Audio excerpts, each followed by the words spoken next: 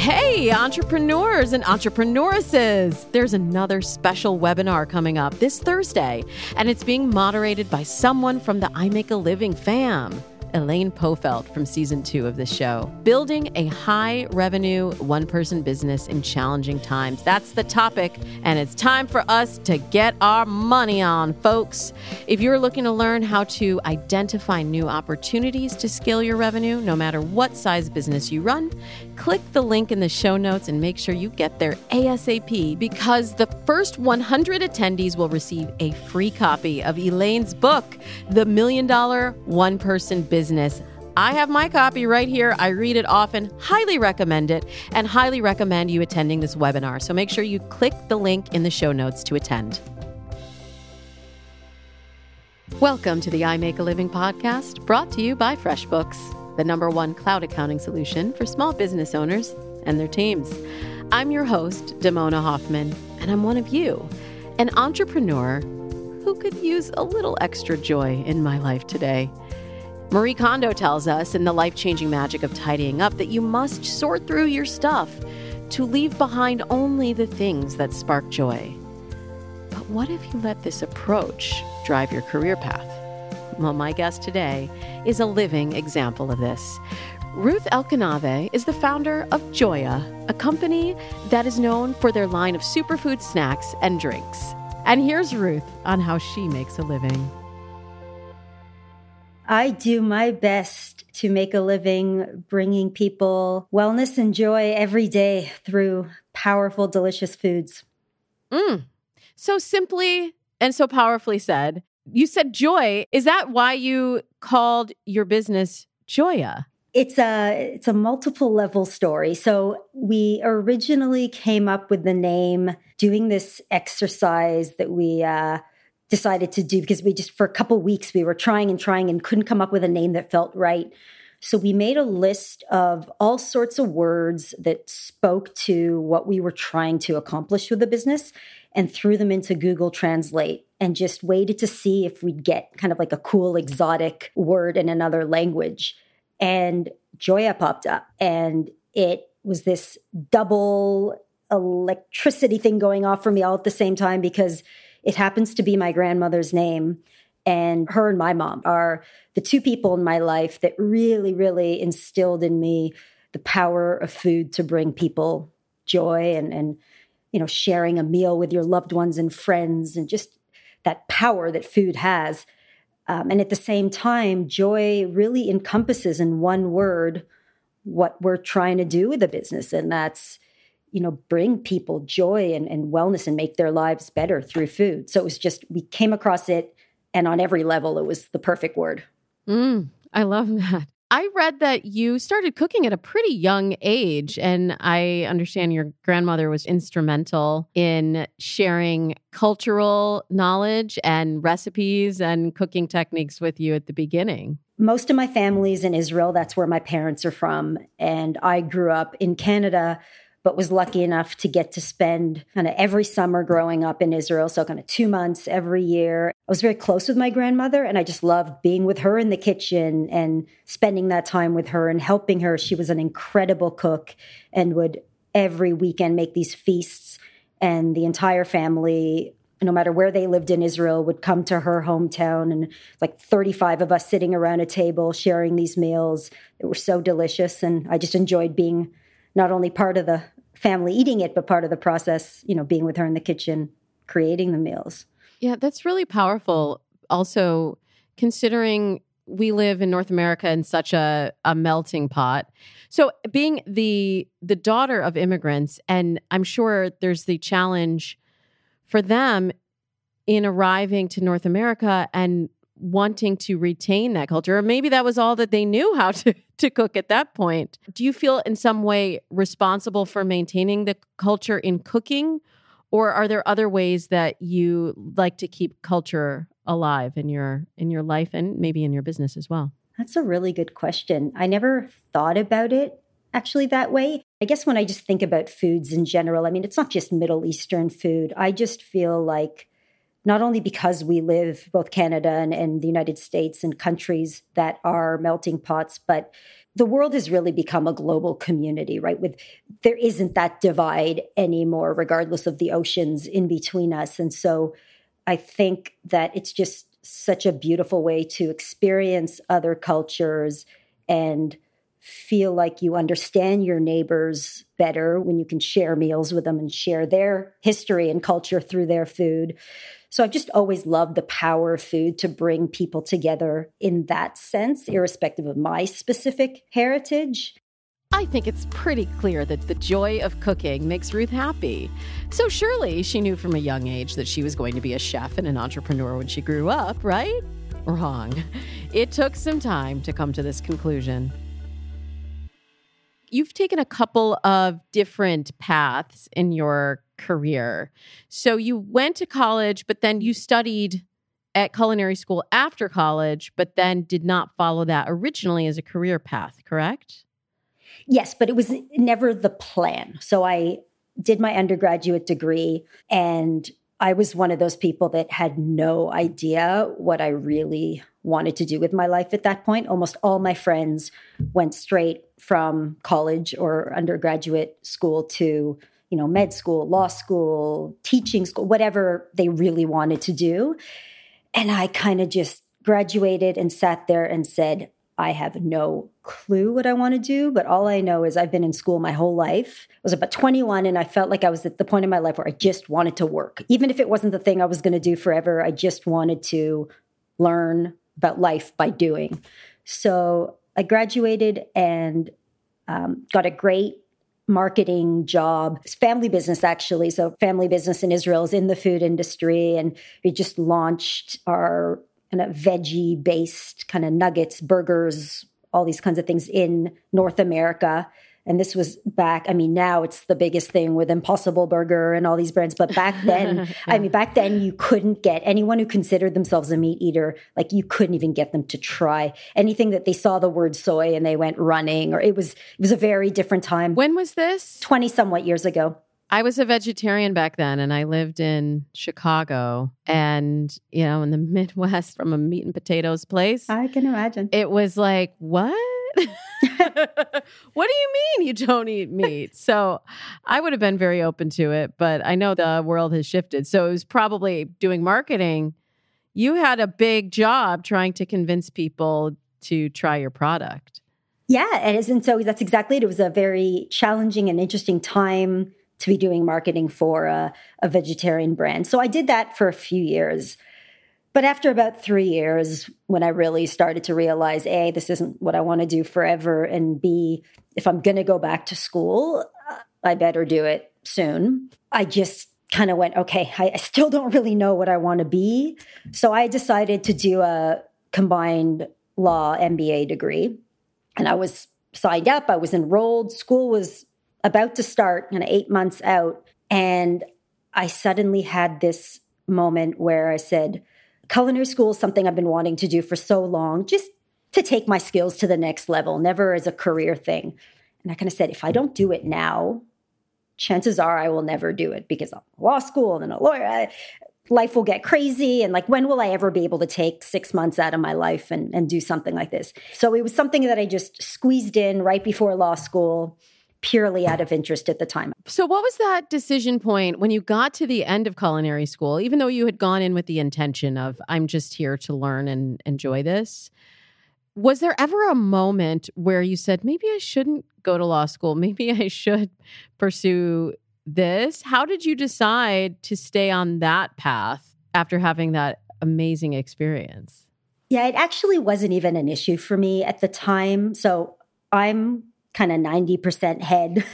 I rationalize everything. And I think I had just already decided for myself that I didn't want to risk losing my passion for cooking by turning it into my 9 to 5. Again, that wasn't what I found sexy about cooking, right? For me, it's the artistry in it. But I was actually excited to start law school and start the next chapter. Go back to what you thought was real life at the time. What I thought, yeah. I never really wanted to be a lawyer. It wasn't the thing I wanted to do. But after 4 years of my life studying law, I graduated, and you're kind of sit there going, well, it's nothing really else I'm trained to do right now. And then I got lucky enough to get kind of our equivalent of an internship at one of the top national firms. And so I did it. And then they offered me to come back as an associate. I just kind of fell into it. And I was good at it. So I stayed for 1, 2, 3, 4. I kind of stayed longer than I probably originally ever thought I would.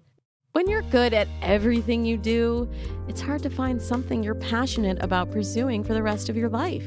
Ruth had a great run as a lawyer, and she was really good at it. But there comes a time when she just knew that being good at her day job just wasn't good enough for her. I just knew that I couldn't do it for another 10, 20 years. I wasn't fulfilled. Like all the aspects of my life that are so important to me, the cooking and being active and it was seeing friends and family. Like I was giving up all the things that were truly important in my life, and it wasn't worth it for the money or, for a job that, yes, I was good at, but didn't even really make me tick. It's a shame that we have to make that choice, between having a job that we ultimately enjoy and just living a fulfilling and healthy life. That must have been somehow in your mind as you were transitioning into beginning Joya and moving out of that lifestyle. Definitely not right away. And so I left and had heard about this program in holistic nutrition that was in Toronto, and it was only a year. And I said, you know what? Why don't I do this for a year? It kind of brings together everything I love, wellness and food, and it'll just give me a year to, learn something cool and think about what I want to do next. And also, just as I was going through the program, within months of leaving the law, my body kind of shut down. Like all that stress, I don't know, my body somehow endured it while I was still there. But really, the moment I left and stopped, I just kind of went overboard. All that adrenaline that pushes you through. Yeah. And it really threw me for a loop. Everything kind of just stopped working. Like my digestive system, all my hormones were out of whack. I had no energy.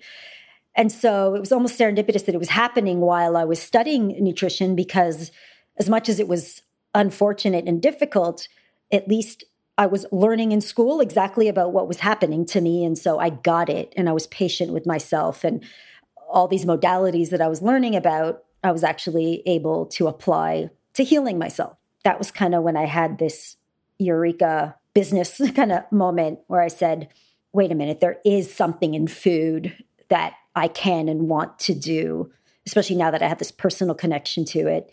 And because I had researched and I looked for products on the market to use when I was sick, and nothing felt right. Like there were products that I either knew weren't working, or products loaded with other fillers and additives, or that tasted so medicinal that you just didn't want to use them. And so that was when I had identified kind of that gap in the market. And I said, that's it. My culinary background, my nutrition background, I want to create products that are effective, really people can use on their wellness journey and use every day, but that they're actually excited about using, that are delicious and they're excited about working into their daily routine. And so that's kind of what Joya came out of.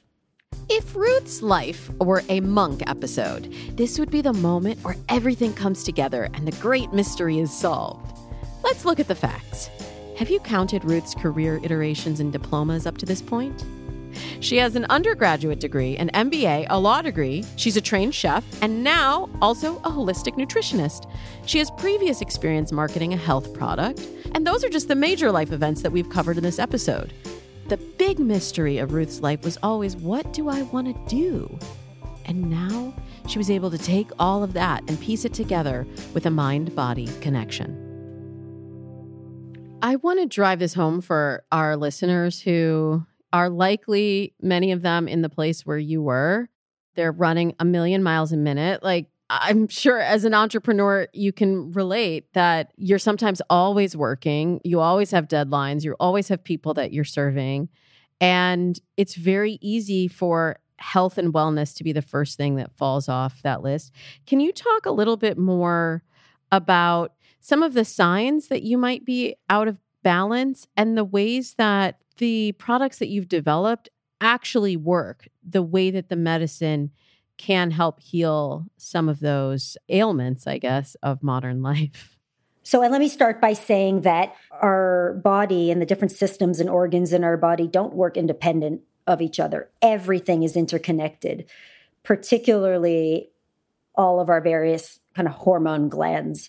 So when you're stressed and your body's constantly in fight or flight mode, everything else doesn't function properly because the body's prioritizing that fight or flight mode, and anything that isn't like life or death, your digestion, your immunity, gets kind of shoved off to the side. And then stress causes inflammation and all these other things that can lead to disease. And so our products are formulated kind of in this dual way, which makes them kind of support health very holistically.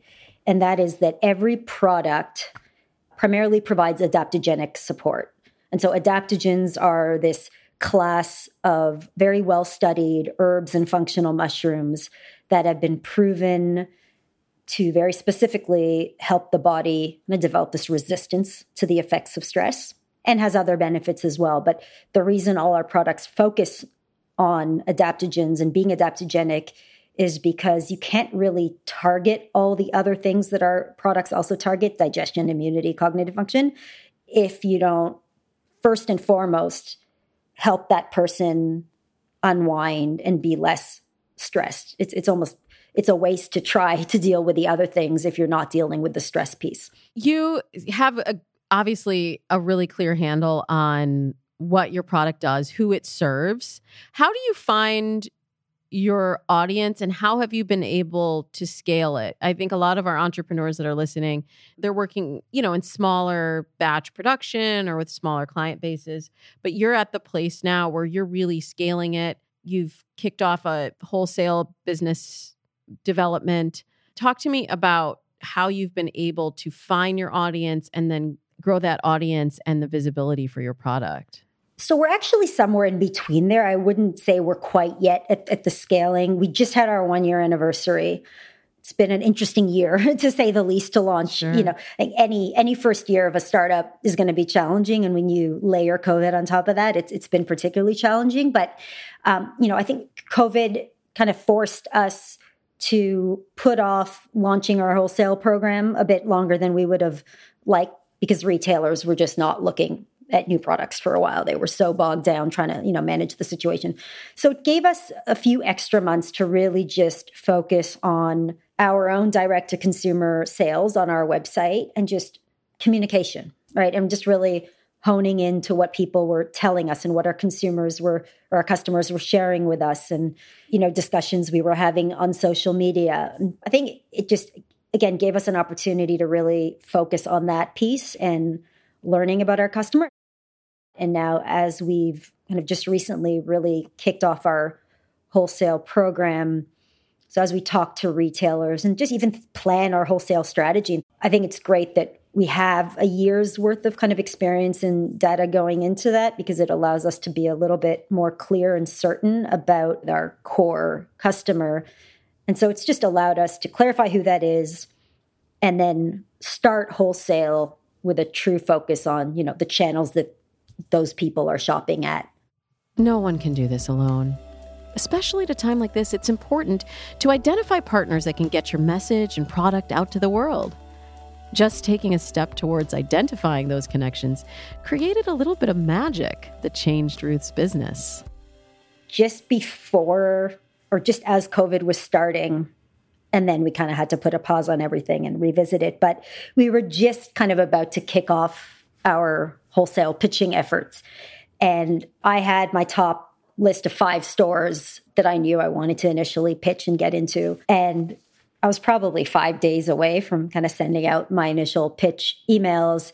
And one of them had reached out to me, and it was just one of those experiences. I mean, it was just so great because you never, even know if you're going to hear back from a pitch email. And it was so great to know that they already wanted it. But one of the buyers there had recently tried our products at an event that she was at, and she really, liked it and reached out. So very lucky. And it was just also one of those experiences because, we get emails every single day about sponsoring events and collaboration opportunities, and they're not all great and they're not all kind of a fit, but even the ones that are great, you just can't do them all, right? There's not a budget for everything.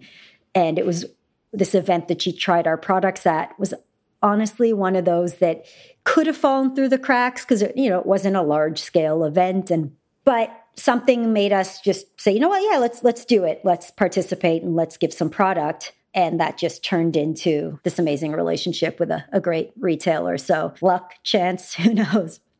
Can you talk to me about, as you're marketing and growing, how do you decide like which of those opportunities, I imagine, like you said, that one could have fallen through the cracks. And then there's other ways to market. Like, do you pay this influencer? How do you decide where to be? I'm sure there have been some where you made the investment and it didn't really pan out the way that you imagined it would.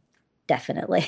It's hard. And yeah, like you just said, you're for sure, you look back and not every decision you make is right. I think, again, and going back to what we said earlier about really clarifying our target market, I think a strategy that we started to really implement, almost like the lens that we look at these opportunities through, is, it doesn't matter if it's in the wellness space or if there's going to be big time people there, the profile. We think about, is the audience our target market? Yes, we want to be associated with big names but if at the end of the day, at least the majority of participants are not our true target market, then our money is better spent elsewhere. And same thing with influencers. And, if the majority of their followers are not the people that right now we are truly trying to target, it's just not the right opportunity, at least not at the moment. So I think that's one good lens. But again, even once you apply that lens, there's going to be so many opportunities. And I just think part of it is, and again, there's no way to know for sure in advance, but just kind of trying to do a cost benefit analysis and thinking about, firstly, how much does this opportunity cost? And if we do it, how much of our marketing budget for the quarter, whatever, does that leave?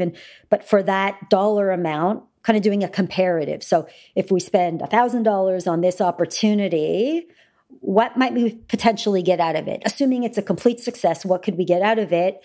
And then what else could we do with that $1,000? Work with 5 influencers or do some really big marketing campaign? Like, it's kind of that comparative. And then which one do we think is the right choice right now? Yes. And obviously, sometimes you make the wrong decision. Sometimes you have to guess if that person or that brand really aligns with your audience.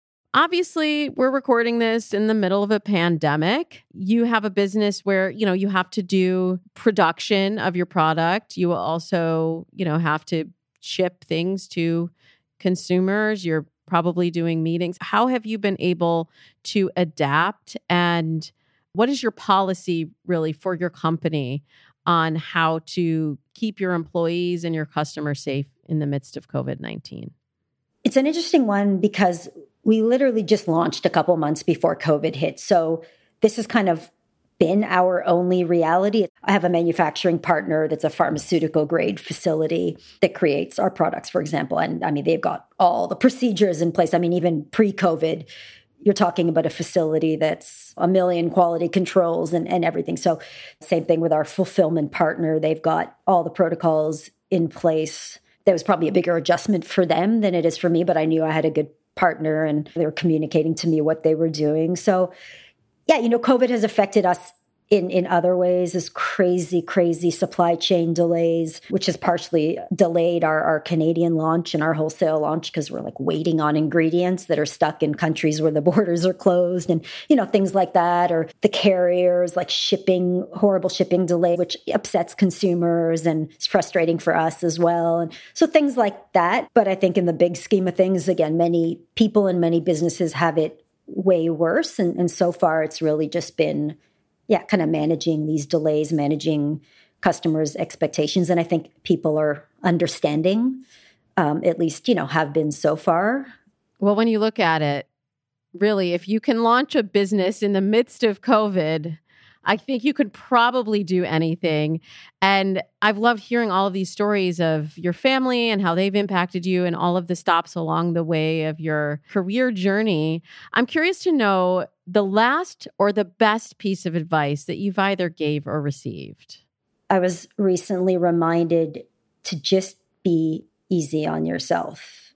And that applies on multiple levels. Like, not everything is going to be perfect or right right? You make wrong decisions and you learn from them, or you're not going to always be sharp and not every day you're going to feel on or whatever, but you can't beat yourself up over every little thing. So it's just be patient and easy with yourself, especially in this world context now where there's already so much added stress. Just got to chill out and be easy on yourself. And I know it kind of sounds like a maybe simple one or easy one, but I actually think it's quite powerful and profound at the end of the day, because stress, right? Like the harder we are on ourselves, the more we set up ourselves for, I think, failure and disease and on so many levels. Listen, there's a lot of anxiety out there right now. Go easy on yourself and maybe consider taking a nap. There's a lot to do, but it's not going anywhere. And you're not going anywhere because there's a pandemic. Here are some more takeaways from Ruth. Take the road less traveled. We are all on the path to success, but the journey can be fun too. Be a lifelong learner and pursue your passions. Give yourself permission to have a little fun. Your inspiration is the sum of your experience and culture. Listen to your body. It will tell you when you've had enough and when you've been efforting too much in the wrong direction. This podcast was brought to you by FreshBooks, the #1 cloud accounting solution for small business owners and their teams. Do you find joy in what you do, but need a little support on the billing and paperwork side of things? Well, we have your solution. You can check out our exclusive offer that's just for our podcast listeners at freshbooks.com/IMAL. Again, that's freshbooks.com/IMAL, short for I Make a Living. Our audio engineer and composer is James Morris. Our associate producer is Leo Shell Villanueva. Producing and direction comes from Paco Arizmendi, and I'm your host and producer, Damona Hoffman. Let's connect. I'm on all of the socials at Damona Hoffman or at damonahoffman.com. And do what sparks joy for you, because it's your business. See you next week.